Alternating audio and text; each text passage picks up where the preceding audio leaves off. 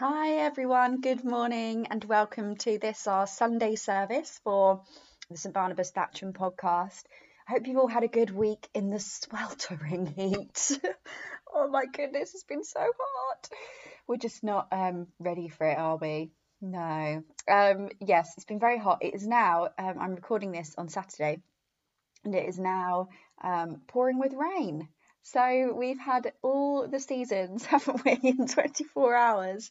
But yes, I hope you've been okay and that you've managed to get some sleep in this hot weather.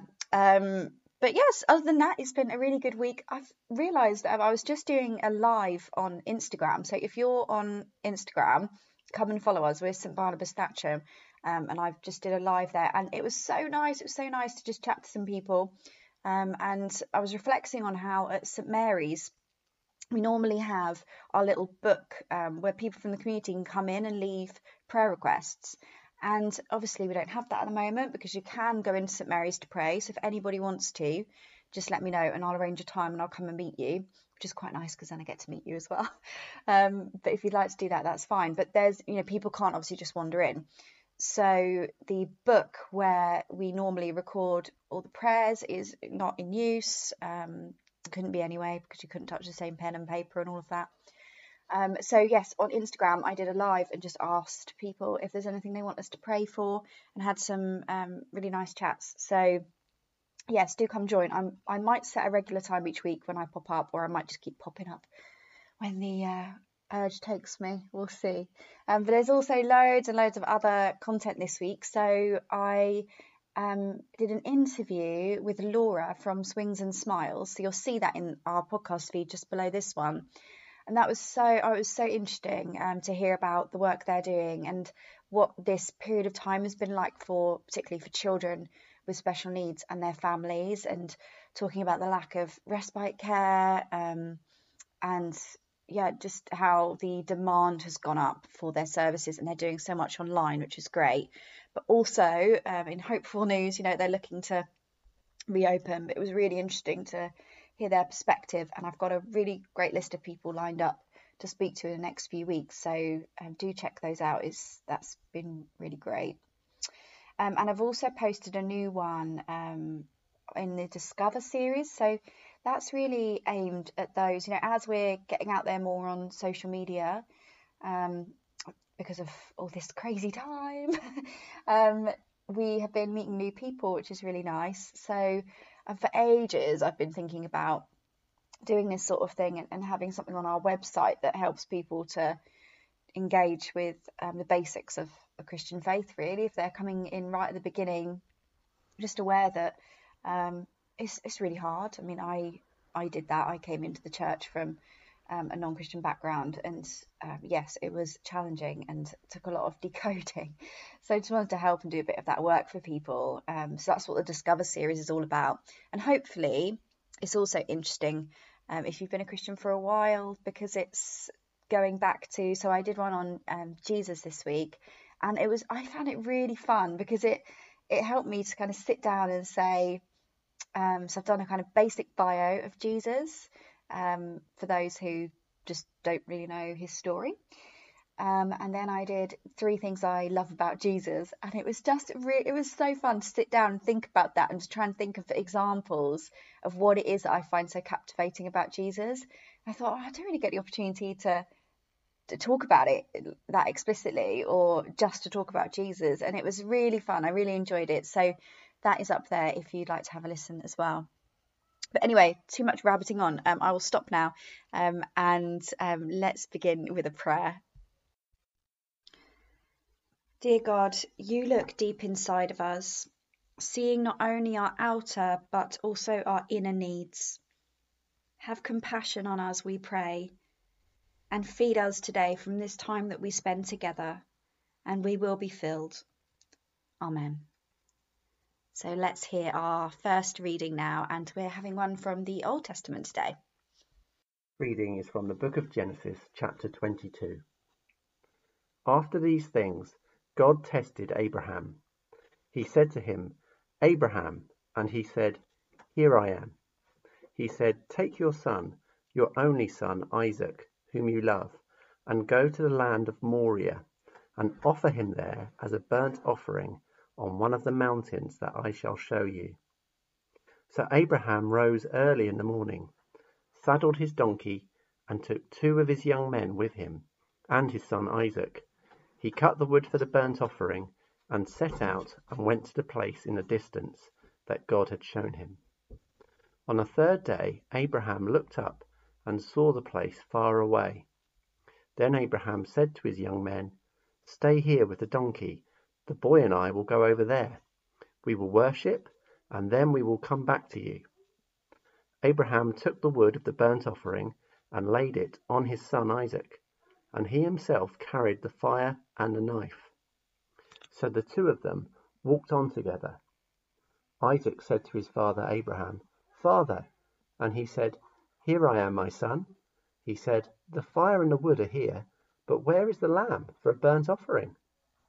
Abraham said, "God himself will provide the lamb for a burnt offering, my son." So the 2 of them walked on together. When they came to the place that God had shown them, Abraham built an altar there and laid the wood in order. He bound his son Isaac and laid him on the altar on top of the wood. Then Abraham reached out his hand and took the knife to kill his son. But the angel of the Lord called to him from heaven and said, "Abraham, Abraham." And he said, "Here I am." He said, "Do not lay your hand on the boy or do anything to him, for now I know that you fear God, since you have not withheld your son, your only son, from me." And Abraham looked up and saw a ram caught in a thicket by its horns. Abraham went and took the ram and offered it up as a burnt offering instead of his son. So Abraham called that place, "The Lord will provide." As it is said to this day, "On the mount of the Lord it shall be provided." Thanks for reading that for us, Ben. That is a hugely challenging story, and for that reason, I'm going to talk about it in my talk coming up. It's hugely challenging, and there are immediate things obviously that leap out to us about it, but it's also really iconic as a story. So it is foundational in Christianity and Islam and Judaism, and it has been commented on for thousands of years. So it's a really interesting one to dig into, and it raises some really interesting themes as well about how we read the Bible, how we get meaning from stories. So we're going to tackle that shortly, but first let's hear our gospel reading. So that's from Matthew 10, and it begins at verse 40. "Whoever welcomes you welcomes me, and whoever welcomes me welcomes the one who sent me. Whoever welcomes a prophet in the name of a prophet will receive a prophet's reward, and whoever welcomes a righteous person in the name of a righteous person will receive the reward of the righteous. And whoever gives even a cup of cold water to one of these little ones in the name of a disciple, truly I tell you, none of these will lose their reward." So let's have a think now about that story of Abraham and Isaac. When I saw that the sacrifice of Isaac had come up as a reading in the church calendar this week, I knew I had to tackle it, never being one to shy away from a controversial Bible story. But the story has been one of those stories that has always stayed with me. I think I've been part fascinated by it and part horrified by it, if I'm honest. It's always felt to me like a story that has so much more to say than what we hear on the surface, as in fact all the best stories do. And I'm not alone, of course, in thinking this. This story, from really early on in the Bible, from the book of Genesis, has generated a huge array of opinions and interpretations. But of course, the first and most obvious challenge in the passage, the one that leaps out at us when we first hear it, is the context in the story of human sacrifice. Now, the first thing that we need to acknowledge when reading this story is that it is probably set around 4,000 years ago in the Bronze Age. When it was written down is another matter, but some scholars suggest it contains fragments from 2,800 years ago. Others, and I favour this approach, see Genesis as like a series of campfire stories.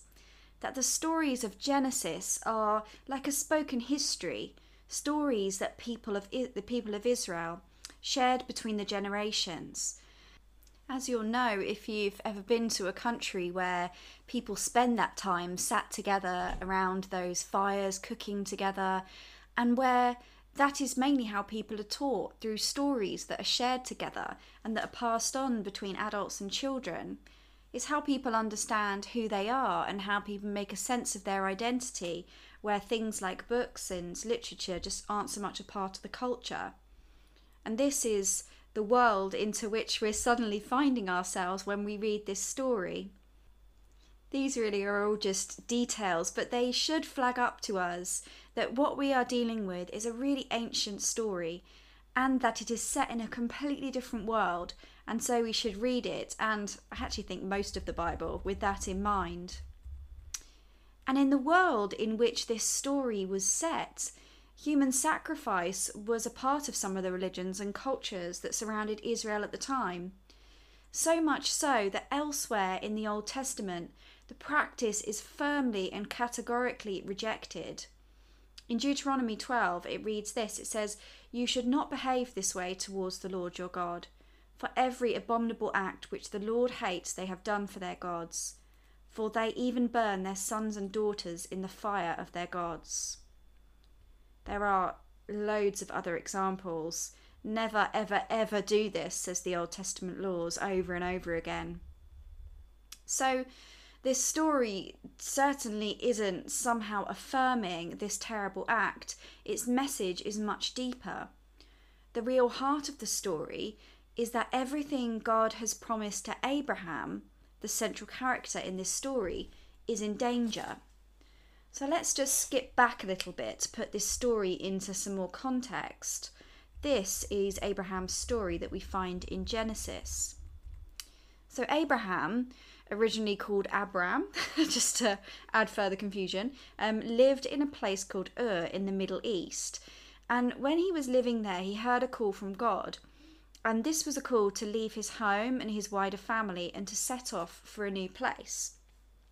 So Abram accepts this call and he sets off, not knowing where he is going, following an unknown God whom he has simply gotten to know in his heart and his mind, and who now he trusts. So he goes out right into the desert, the most dangerous place in those days to be, and he is described as going out into the desert to talk with God. And on one of these talks, God makes Abraham a promise, and this is the promise which underpins the story of the Christian faith. So God says to Abraham, "I will make your descendants as numerous as the grains of sand in the desert and the stars in the sky." Now this, to Abraham, is beautiful news, but also somewhat laughable, as he is now old and he has no descendants. Finally, after a few twists and turns, he and his wife Sarah have a baby boy, and that boy is called Isaac, whose name actually means laughter. So it is this child, the root of the promise that Abraham has received from God, that is being brought into the drama that we read about today. God is asking Abraham, take everything I've promised you, everything I've fulfilled in your life, and give it up just like that. The passage opens with the line, God tested Abraham. So what is God testing for? Well, Abraham later tells Isaac that God will provide an offering for the sacrifice as they trudge up the mountain together. Is God asking Abraham to show that he knows that God will provide? That his promises that Abraham has received so far that have come true in his life, that Abraham really believes that it has all been true? Or is he asking Abraham to show that he knows who God is, that God would never ask such a thing of him, so God surely undoubtedly will provide? Is he testing Abraham's trust, that this journey that God and Abraham have been on has amounted to something, to a real relationship where Abraham knows and trust the heart of God, even when the external circumstances seem to be a radical challenge to this? Well, God, of course, does provide and commands that not a hair on Isaac's head is to be harmed. And then we have these words that resonate so much for us as Christians. The passage reads, "Do not lay your hand on the boy or do anything to him, for now I know that you fear God, since you have not withheld your son, your only son, from me." Here, of course, we have echoes of God's own actions that are so central to our faith. That God's provision extends way further than Abraham could have ever imagined. That God would look into the human situation and decide to give himself in Jesus so that we might be free of all darkness and of everything that holds us back. That we might receive the ultimate promise of God, the promise of life forever with God. And so perhaps that is why this strange little story can be so powerful to Christian ears, because it reminds us of that truth of God's provision for us, even when it costs God everything. It reminds us of the depth of his love for us, that is with us always.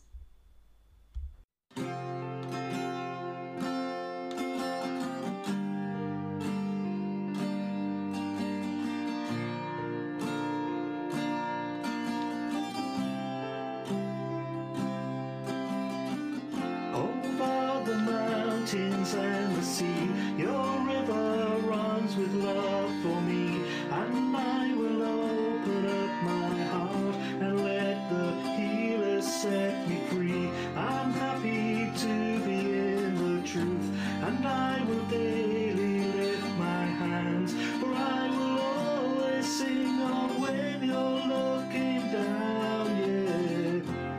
I could sing of your love forever. I could sing of your love forever. I could sing of your love forever. I could sing of your love forever. Over the mountains and the sea, your river runs with love for me, and I will open up my heart and let the healer set me free. I'm happy to be in the truth, and I will daily lift my hands, for I will always sing of when you're looking down, yeah. I could sing of your love forever. I could sing of your love forever. I could sing of your love forever. I could sing of your love forever. Oh, I feel like dancing. It's foolishness, I know.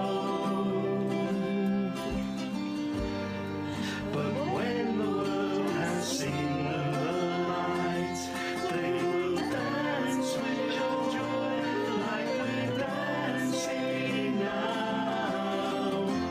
I could sing of your love forever.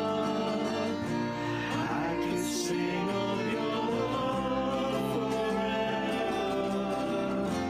I could sing of your love forever. I could sing of your love forever.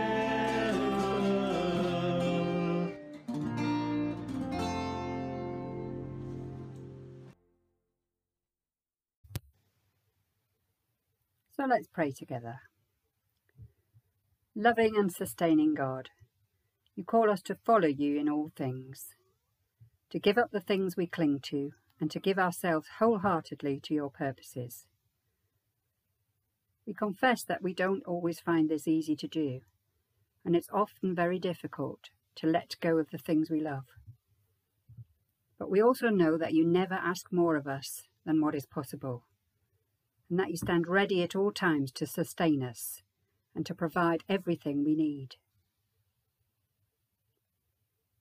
Give us courage to faithfully follow your leading, even when we cannot see the outcome, even when the path you call us to seems impossible to comprehend.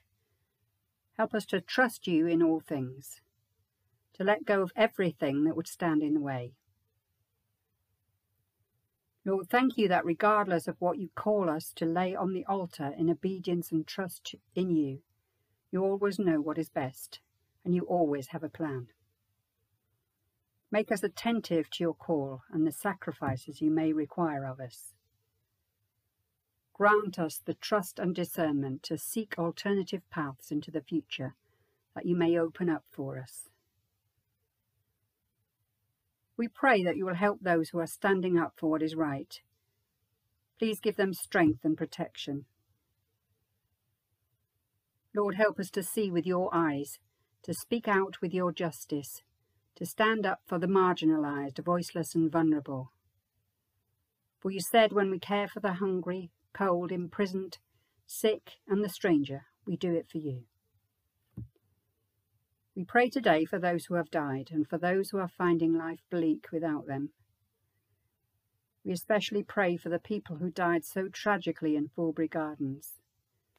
We pray for all those who are affected by this terrible event. And so we pray for your peace and protection on the town of Reading and the surrounding area. We also pray for Valerie Renison, whose funeral it is this week. Father, as we come further out of lockdown restrictions, help us to be wise and discerning. But we thank you and pray for the fact that Lizzie and Justin's wedding will go ahead soon. We pray for them and for their families. We give thanks that in spite of the dramatic impact of coronavirus on our way of life, that you, Lord, are almighty, all-powerful, and your purposes will still be accomplished. Merciful Father, accept these prayers for the sake of your Son, our Saviour, Jesus Christ. Amen. And as our Saviour taught us, so we pray. Our Father in heaven, hallowed be your name. Your kingdom come, your will be done, on earth as in heaven. Give us today our daily bread. Forgive us our sins as we forgive those who sin against us. Lead us not into temptation, but deliver us from evil. For the kingdom, the power, and the glory are yours, now and forever. Amen. Well, thank you again to everybody who has been part of this episode this week. Another great one, I think. And thank you very much again to the music group. And it was lovely to hear your starring role, Stu. I really enjoyed that. It was really lovely. So I hope you all have a really great week, and do remember the offer to come down to St Mary's to pray if you would like, and also remember that house group meeting on a Wednesday night on Zoom. So if you're looking for a place to just have a chat and chew over some issues and just spend time with people in church, then do let us know and we can put you in touch with the leaders of that group. I know that those who've been going along have been finding that really helpful. So do get in touch if you're interested. So let's finish with a prayer. The peace of God, which passes all understanding, keep your hearts and minds in the knowledge and love of God and of his Son, Jesus Christ, our Lord. And the blessing of God Almighty, the Father, the Son, and the Holy Spirit be among you and remain with you always. Amen. Go in peace to love and serve the Lord. In the name of Christ. Amen.